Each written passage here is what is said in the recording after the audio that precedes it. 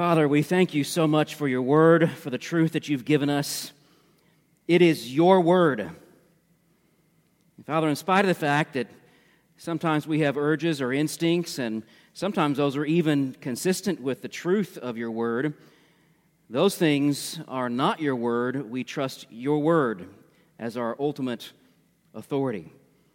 And so, Lord, we look to your word. We know that your word is planted, it is sown in the hearts of people. And Lord, there are people who are the good soil. And the word is planted deep within. It changes them. It transforms them. It brings life.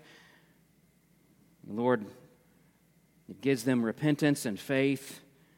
Gives them the desire to follow Jesus Christ.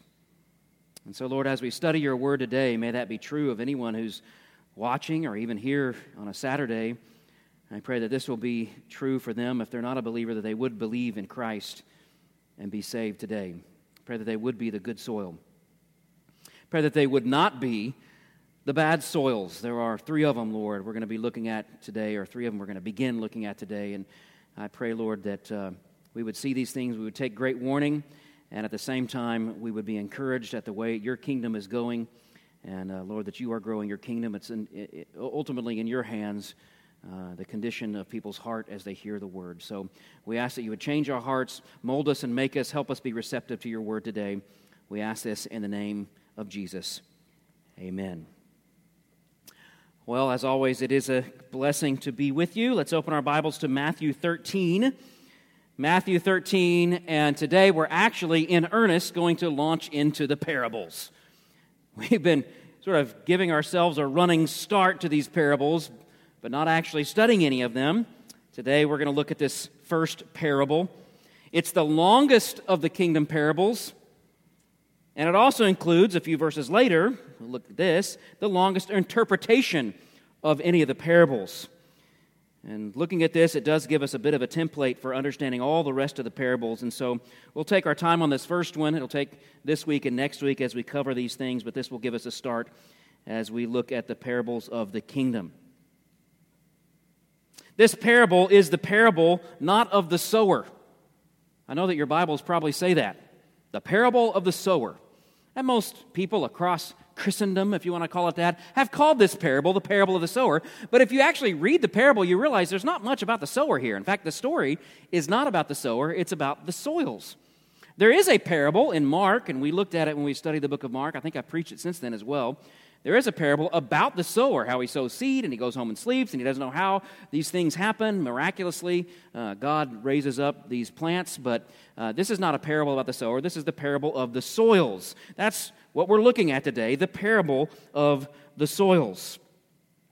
One of the better ways to read the Gospels as you go through Matthew, Mark, Luke, and John, those are the Gospels. As you read the Gospels, one of the better interpretive principles, a principle that you try to understand it by, is to observe the way people respond to the truth, to the person, and to the gospel of Jesus.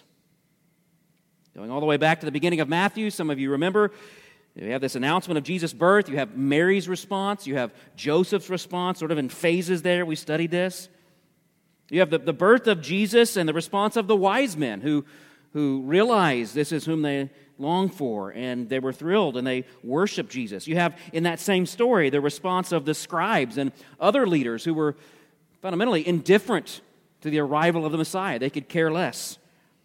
And then, of course, you have the notorious response of Herod, who wanted to kill what he thought might be a rival to his leadership, and he would kill many children in the process. We saw this series of responses again when we looked at chapter 8, the nature of discipleship, of genuine discipleship. You have those with great sacrificial, defining faith, like the centurion, Jesus marveling at his faith. You have the 2 men who've been healed of demon possession. They have true faith as well, great faith. They sit at the feet of Jesus and learn in discipleship. We also saw that sort of indifferent response at the beginning of that chapter with these lepers who are healed, but they don't really, or the leper who is healed, but he doesn't really give honor or glory to Christ. He doesn't even attempt to do what Jesus asked him to do. And we also saw in that chapter the response of the people of Gadara, who said, "Get out of here. We don't want any of this magic. We don't want this powerful person in our presence." Well, the parable of the soils looks beyond those responses to the heart of man. What is true about their hearts that made them respond in that way? Now, this line of thinking is helpful when it comes to evangelism, when it comes to ministry, but it's also helpful when you evaluate your own heart. What kind of heart do I have? As I evaluate my own response to gospel preaching, to gospel music, as I evaluate my own heart, what kind of soil am I? So that's the question as we look through this. You ask the question, what kind of soil am I? What kind of soil is my heart? What kind of soil are you? Striving to be the good soil? Do you receive the Word of God with gladness? Do you find ways to obey it? Are you indifferent? Or do you rebel against it? That's the ultimate question here. Flowing from that question is a helpful instruction for those of us who are followers of Christ about how the kingdom will go. And we see that there's a spreading of seed, and there's a lot of rejection. And there's a lot of different types of rejection.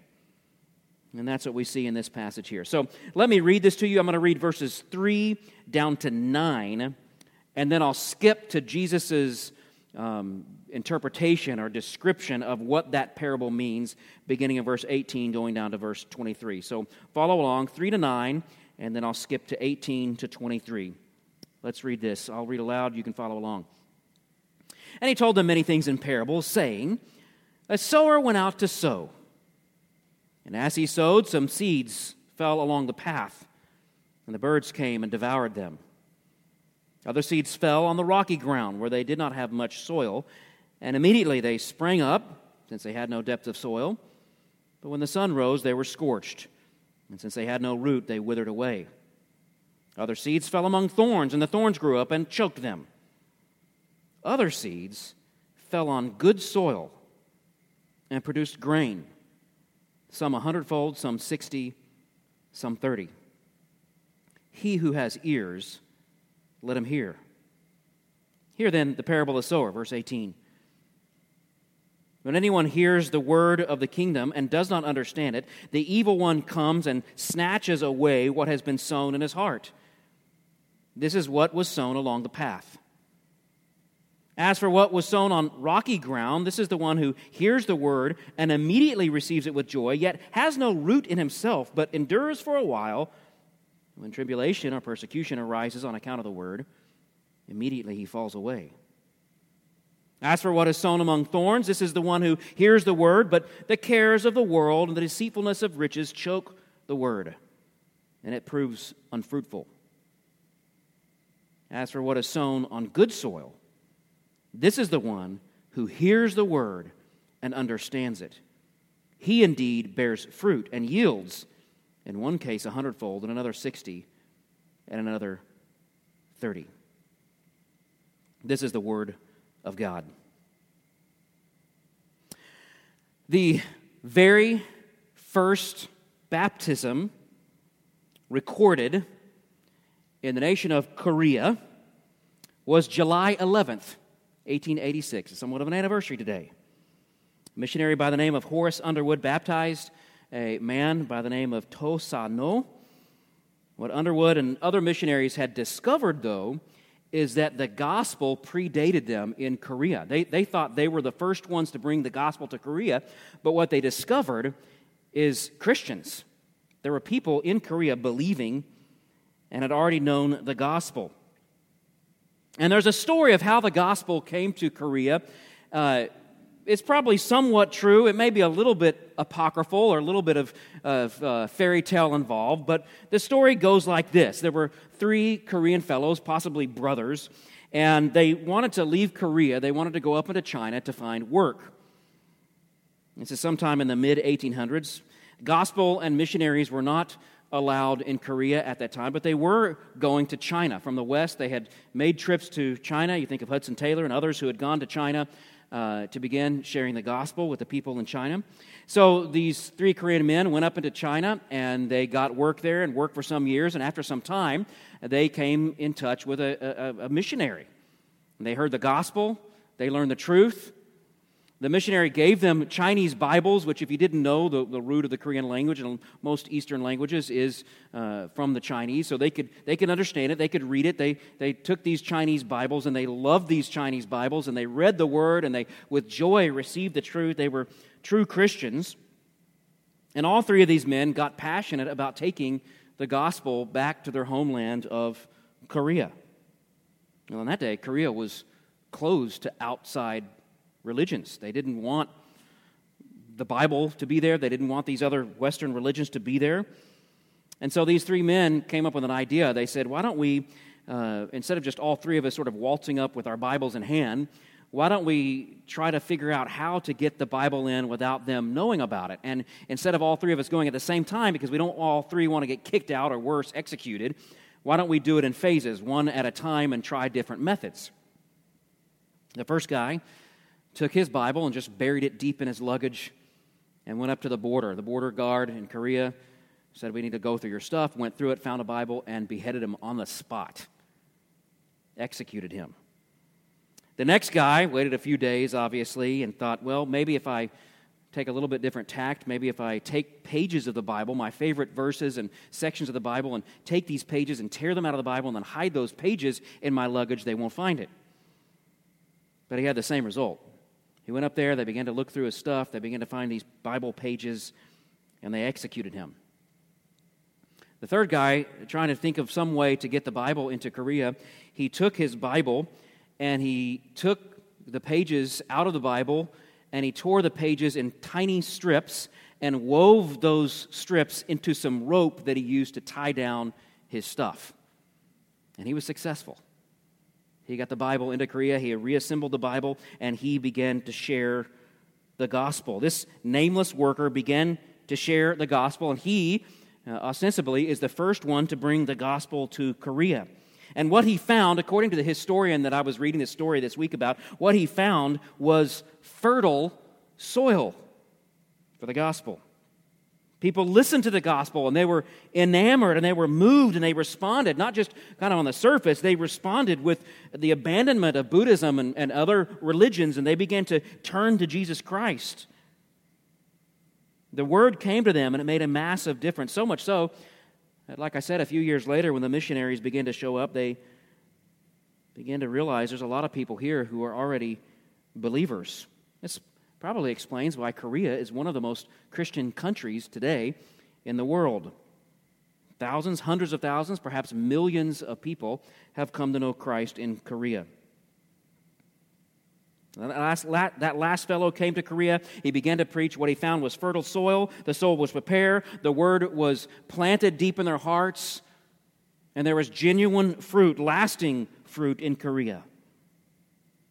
Well, as I read this story this week, I realized the language that the author was using, the same language I'm using about a fertile soil and the people receiving the word, this language comes from this parable. Jesus is the one who started that lingo about the word coming to people like a seed being planted in good soil. It comes from Jesus himself. And Jesus is the one who coined this idea and allegorized soils into people's hearts and showed us that in similar ways, people's hearts are like soil. So Jesus tells this parable, the parable of the soils. He gives them a very common picture. A man goes out to sow seed. And I just want you to get this picture in your mind. I want you to see the picture that the people there listening to Jesus would have seen in their own minds. So sort of transport yourself back to the first century. What have they thought of when they thought of a sower sowing seed? A very common activity in that day. A farmer would have had a side-hung bag with a big open mouth in it, as you might imagine. He would throw the seed. He'd grab a handful and throw the seed. A practiced, long-time farmer, he would understand the weight, how much to grab, the weight of the bag. He would understand how he should space his steps, how he should keep his pace, the distance between his laps of his field. He would know exactly how to do this. He would be in a rhythm. He would take this out, scatter, take this out, scatter. He had a way that he would do this. This is the picture that Jesus was bringing to their mind. A man went out to sow seed. A very common sight in Galilee, especially since that area, as we learned early in Matthew, that area was a very fertile area where you could do this. And like I said before, for the most part, until the very end, this is a very common story. It's a pretty boring story. This man goes out to sow seed. There's nothing really surprising about this or dramatic about this. Again, a pretty boring story. You could even call it a story. I'm not even sure if you could. It's just a description that they all would have been familiar with. I like to imagine maybe when Jesus was teaching this parable, maybe they looked over and there was a man in a field sowing seed. It didn't say that that was true, but I like to imagine that they could have seen this happening. It was so common they would have understood this. A couple of other things I want to point out about farming and sowing seed back then, just so you get the picture. The way they divided land up in that day, again, Jesus would have no need to explain all this and mention this, but for us, we need to know. On the outskirts of each town, they would divide the land up. If you're poor, obviously, you wouldn't have much land. Maybe your family had handed it down, but you didn't have much. Maybe not bigger than half of the sanctuary here. You would have just a little plot where you could grow just enough food to make a little bit money for taxes and to feed your family. Other more wealthy people would have many lots of land. They would have many sections of land, and they would have servants go out and collect the product and make money. But these little plots of land would be separated by mounds of dirt. So you can even imagine in our own auditorium, you would have one plot here and one plot here and one plot there, and there would be a mound of dirt sort of encircling each plot, and that mound of dirt is how you traverse through that area. If you wanted to get to your field, which is 5 fields beyond, you would walk on that little mound of dirt through the fields, get to your field, and you could sow seed in your field. So you had these mounds of hardened dirt. You might want to call it a berm, a little mound of dirt that people had walked on so much it was compressed. It was like rock. It was so hard, it was impenetrable. Seeds couldn't grow there. Not only for the fact that birds might come pick up those seeds that had landed on those little mounds, but because people would walk along and crush the seed that had landed there if the birds hadn't gotten to it first. And that helps you understand this first idea, this first soil here. It lands on this soil that's impenetrable, and before it has time to get down in the soil and germinate and grow, you can picture in your mind this sower throwing it there, that seed bounces off and gets crushed or gets taken away by birds. One more thing just to put in your mind so you're not too confused about the way Jesus tells this parable. A lot of times in those days, and I'm sure there's a name for this method, maybe Zach Johnson can tell me what it is, but there's a name for this type of method where they would plow after they laid the seed down. So most of us who aren't farmers, we think that there's only one way. You plow the field and you go in and you plant the seed, but there are ways of plowing after you throw the seed, and that's the typical way back then, so don't be too confused about what's happening here. This guy isn't careless. He's just throwing the seed along his field, and he will come along later and plow it to plant the seed. All right, now we got that picture in our minds. That's what's happening. That's the image that Jesus is drawing from to help us understand this first parable. A sower, verse 3 and 4, a sower went out to sow, and as he sowed, some seeds fell along the path, and the birds came and devoured them. The first soil is the hardened soil. The hardened soil. Maybe you want to write that down. You said some seeds fell along the path. And now that you know a little bit about first century farming, you know exactly what Jesus is talking about. You have the same picture that the people in the first century had in their minds when Jesus told this parable.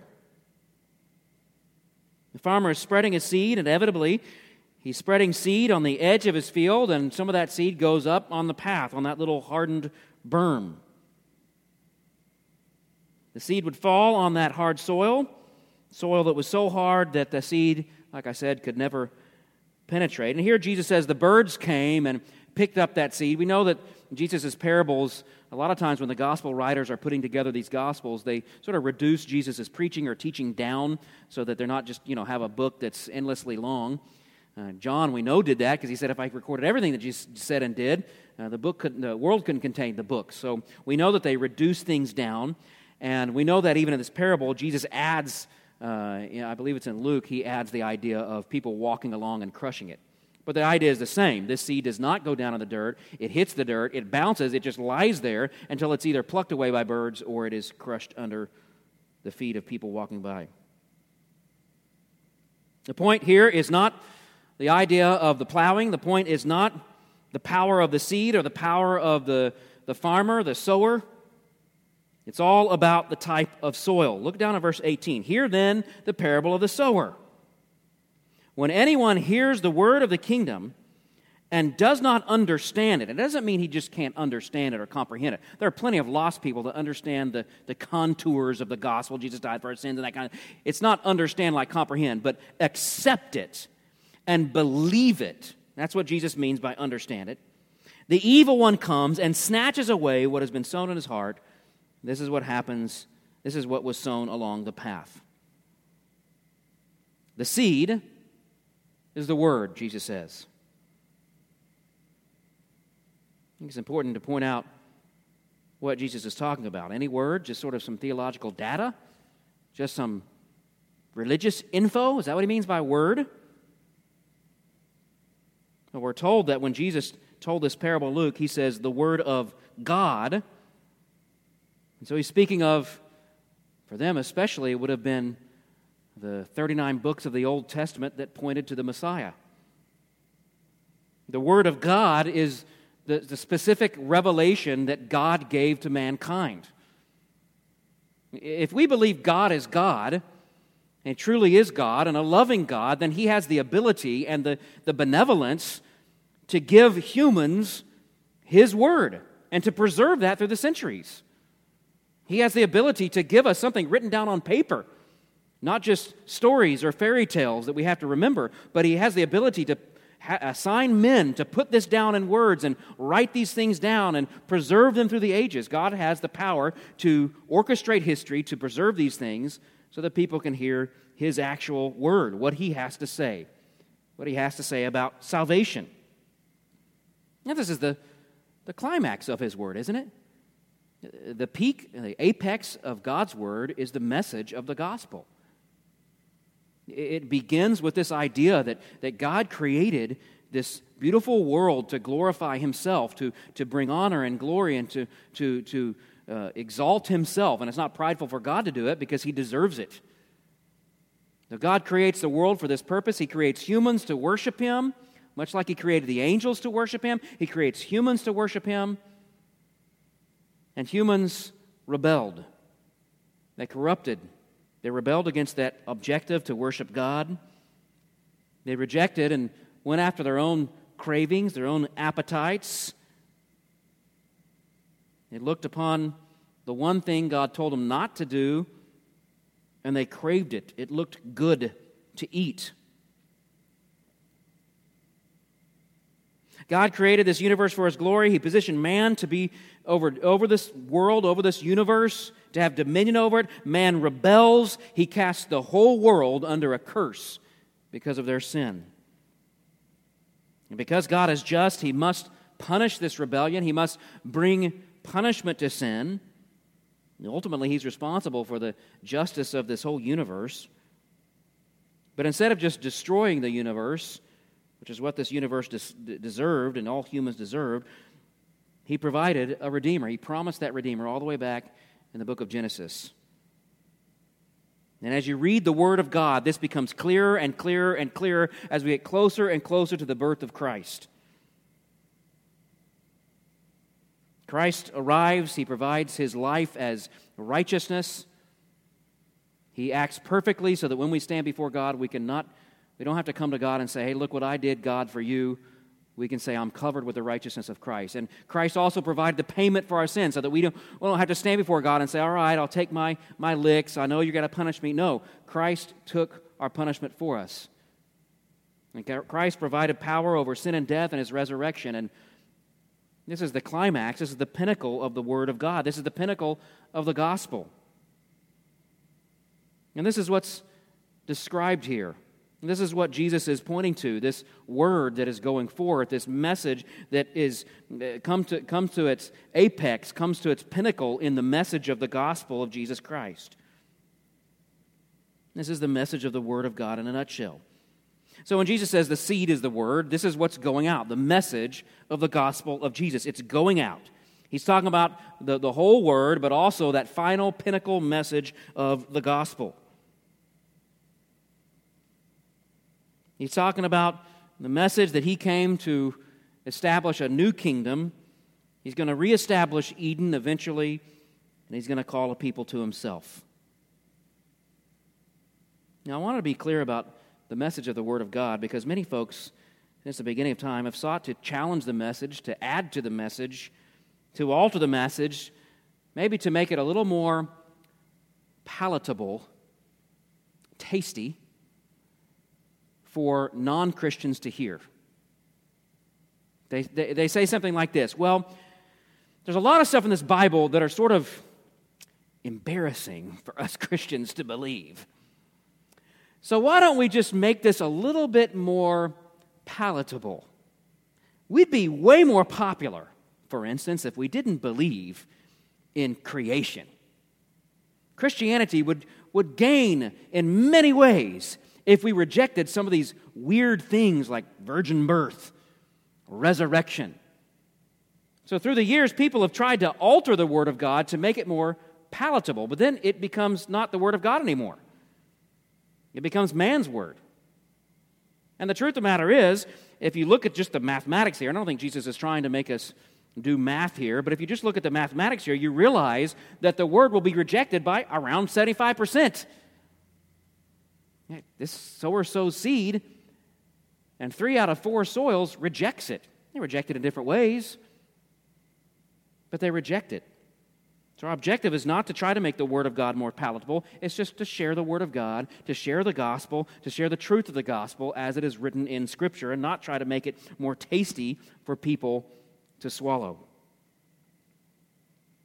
You get the picture of this particular type of soil. The Word lands on some people's hearts and does not penetrate at all. They're like that hard soil. The Word comes like a seed on hard ground, and it just bounces. They don't like it. They don't want to know about it. They don't care.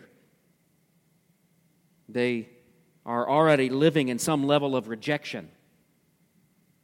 And it says they don't understand. Again, that doesn't mean they can't comprehend the truths of the gospel. It means they don't want to believe. They don't want to accept. They reject even as the seed is in the air coming in their direction. They're already in rejection. They have hardened hearts. And so that seed just bounces and rolls and is quickly crushed or plucked up.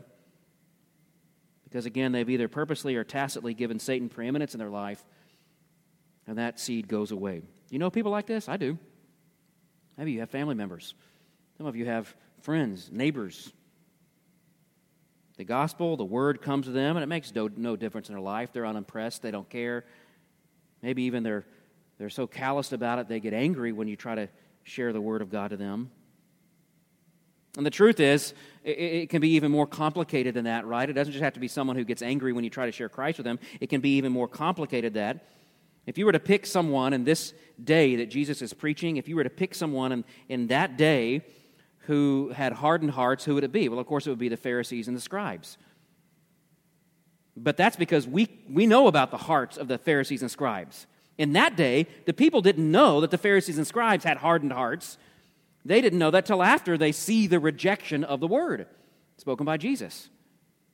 And so in that day, they thought of all people, maybe they would receive the word, they would receive it with gladness because they're very religious and very moral and very sincere. Well, the same could be true of our day. Sometimes you think people are very receptive, they're very warm, they're very kind, they seem to be really nice. But down deep inside is a hardened heart, hardened soil. So this parable is a warning. This is sort of the first application. It's a warning for us. Hard hearts may not be openly rejecting, but they nevertheless are rejecting the Word of God. Down deep inside, they have no place. They do not believe. They may even attend church. They may even come and do things. They may be smiling, happy, moral people. But in the end, they reject the Word of God, and they have no desire to truly repent and believe. This lesson is a word of warning, but it's also an encouragement to those of us who are believers who are trying to share the gospel, isn't it? There will be those who do this very thing. They reject the word. You share the word, and it just bounces. There's no difference. Doesn't make a difference in their hearts. Don't be discouraged. Jesus said this is the way it would be as the kingdom grows, as the word goes out, as missionaries go out. Did you know that they call the father of the modern missions movement, his name was William Carey? Did you know that he witnessed to people for 7 years in India before he got one convert? There are some missions organizations that would have brought him back home or shuffled him over to some administrative position because he wasn't producing. But William Carey continued to persevere and believe, yes, there's going to be lots of rejection. And eventually he led many, many thousands to Christ and started and initiated really the modern missions movement as we know it today. And this is what Jesus describes as a part of his kingdom. This is what's going to happen as the word goes out, as the message that I'm giving you, the gospel of me, gospel of Jesus Christ goes out, the pinnacle message of the word, as it goes out, there will be those who have hardened hearts. And much like this hardened soil, they will reject the word of God, and whatever they have will be taken away from them. All right, I think we have time for another type of soil. Number 2, the shallow soil. Verses 5 and 6. Other seeds fell on the rocky ground where they did not have much soil, and immediately they sprang up since they had no depth of soil. But when the sun rose, they were scorched. And since they had no root, they withered away. Now, a little description of this is necessary because we might miss what's going on here. When he says rocky ground or rocky soil, it doesn't mean soil with a bunch of small rocks in it. That's what I think of. When I hear the phrase rocky ground or rocky soil, I'm thinking of dirt with a bunch of rocks in it. And you and I know that if dirt has a bunch of rocks in it, stuff can still grow in it. I mean, the roots will go around and find its way, and things can still grow when there's some little rocks. But that's not the phrase that's used here in the original. The phrase that's used here in the original refers to a geological fact about Israel in that day. In that day, they had these big plates of rock. Sometimes they were 30 feet below the surface of the ground. Sometimes they were 40 feet. Sometimes they were just below the surface, just like a plate, like a big shelf of rock. That's what Jesus is talking about.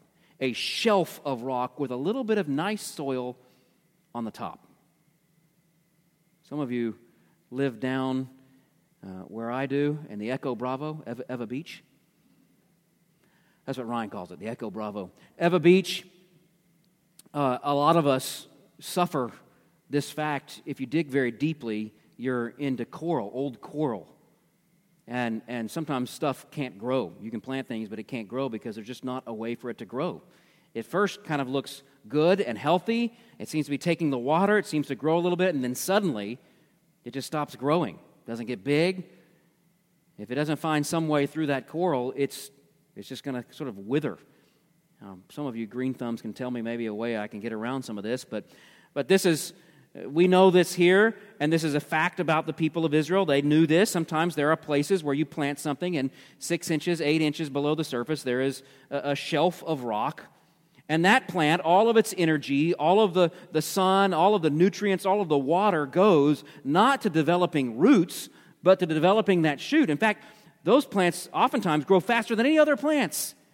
All the energy, all the things are used to, all those nutrients are used to make that shoot just spring up really fast. But when the sun comes out, it's scorched and it dies and there's no root. There's a big shoot, but no root. Who is this? Jesus describes them down in verse 20. Look there. As for what was sown on rocky ground, this is the one who hears the word and immediately receives it with joy. Yet he has no root in himself. Endures for a little while, and when tribulation or persecution arises on account of the word, immediately he falls away. Now you've seen this, haven't you? Most of you have been in church long enough. You've seen people come and go, haven't you? Folks get all excited about the gospel. They're passionate, man. And everyone talks about these people like, wow, man, this person's so passionate. Boy, they're going to bring real life to our church. Finally, our dead church. This person is so passionate. And then suddenly, they're gone. All their passion is dispelled.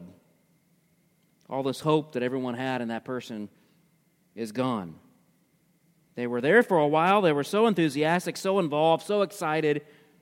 And then they just disappear. Years ago, I was in Thailand working with some missionaries, and this particular missionary said they had a problem in the people group that he was working with, and he said the problem was most of the people who receive the gospel, pray a prayer of repentance, seem like they're excited about Jesus. Most people, within a few months, a little bit of persecution at home, a little bit of persecution from that Buddhist priest they knew or someone else they knew, or maybe just out of their own fear of spirits or animistic things that they knew in their hearts or they believed in their hearts before, they fall away. A little persecution, a little temptation, a little bit of pressure comes along and they fall away. For that reason, the missionary told me, he said, in this area anyway, the more mature Christians wait an entire year before they baptize a new believer. Now, I don't know how that pairs up with Scripture and all that stuff. Someone, theologian, can figure that out. But I think in terms of finding out if someone is genuine or not, it certainly does the trick. During that year, this missionary told me, if you asked an older Christian about a new Christian, if you said in that first year, you said, is that person a Christian? They would not say, yes, but we're going to wait to baptize them. They would say, we'll see. I think that's a pretty good way to think about real enthusiastic folks who come in, who get saved, they're in 100%. Maybe you don't see this a lot. You're not a pastor, but as a pastor, I do see this. Someone will come, the hard times have hit them. I bring them to my office. I take them the gospel. I share Christ. I did just a couple months ago, I did this. Someone came to the office. I shared Christ with them. He prayed a prayer of repentance. He came to church one more time. I haven't seen him since. I've called him. I've emailed him. I've texted him. Nothing. Well, this is the seed sown on rocky ground or ground with rock below it. All this energy is used for something visible. All this passion is used for the surface, for the production of something that people can look on and congratulate. But in the end, they are all shoot and no root. All right, let's wrap this up. The application is the same. The warning is to not be like that. I don't think everyone in here is a pretty long-term Christian, but it could last a long time. You can fake it for a long time. I've known people who faked it for a couple decades, even more, several decades. Some people have faked it all the way to their death, and we'll learn that when we look at the parable of the wheat and the tares. But the encouragement or the warning is to not be this kind of soil.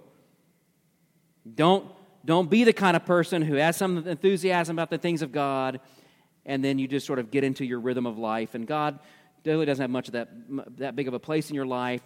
Those prayers you prayed about surrendering everything, sacrificing all, going for broke, those prayers aren't prayed anymore. Don't be like that. Don't be the shallow soil. Positively, the encouragement for believers is, again, this happens. This is going to happen in church. This is going to happen as you spread the word, as you share and spread that seed and sow that seed. You'll find people who respond with joy at first and eventually turn away. This is all according to what Jesus is saying. It's going to happen in the kingdom. There'll be people who respond in these ways. All a part of the plan. All right.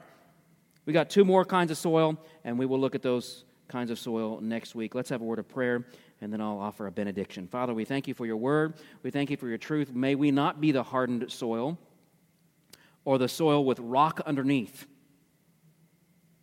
May our repentance be genuine. May we not be fakes. May we be people who have a long-term endurance and love for you and for your word and the gospel. May our passion not just be a flame that once burned long ago, but a passion that continues even today, even if it's steadier, even if it's dimmer than what it was at first, Lord. May we continue to burn for you. May we continue to share Christ. Give us a love and a desire to see you glorified in our lives and to spread your word. And Lord, as always, if there's someone here who doesn't know you, Lord, I pray that you've opened their eyes, their hearts to the meaning, the message of the gospel. Lord, grant them repentance and faith. This we ask in the name of Jesus. Amen.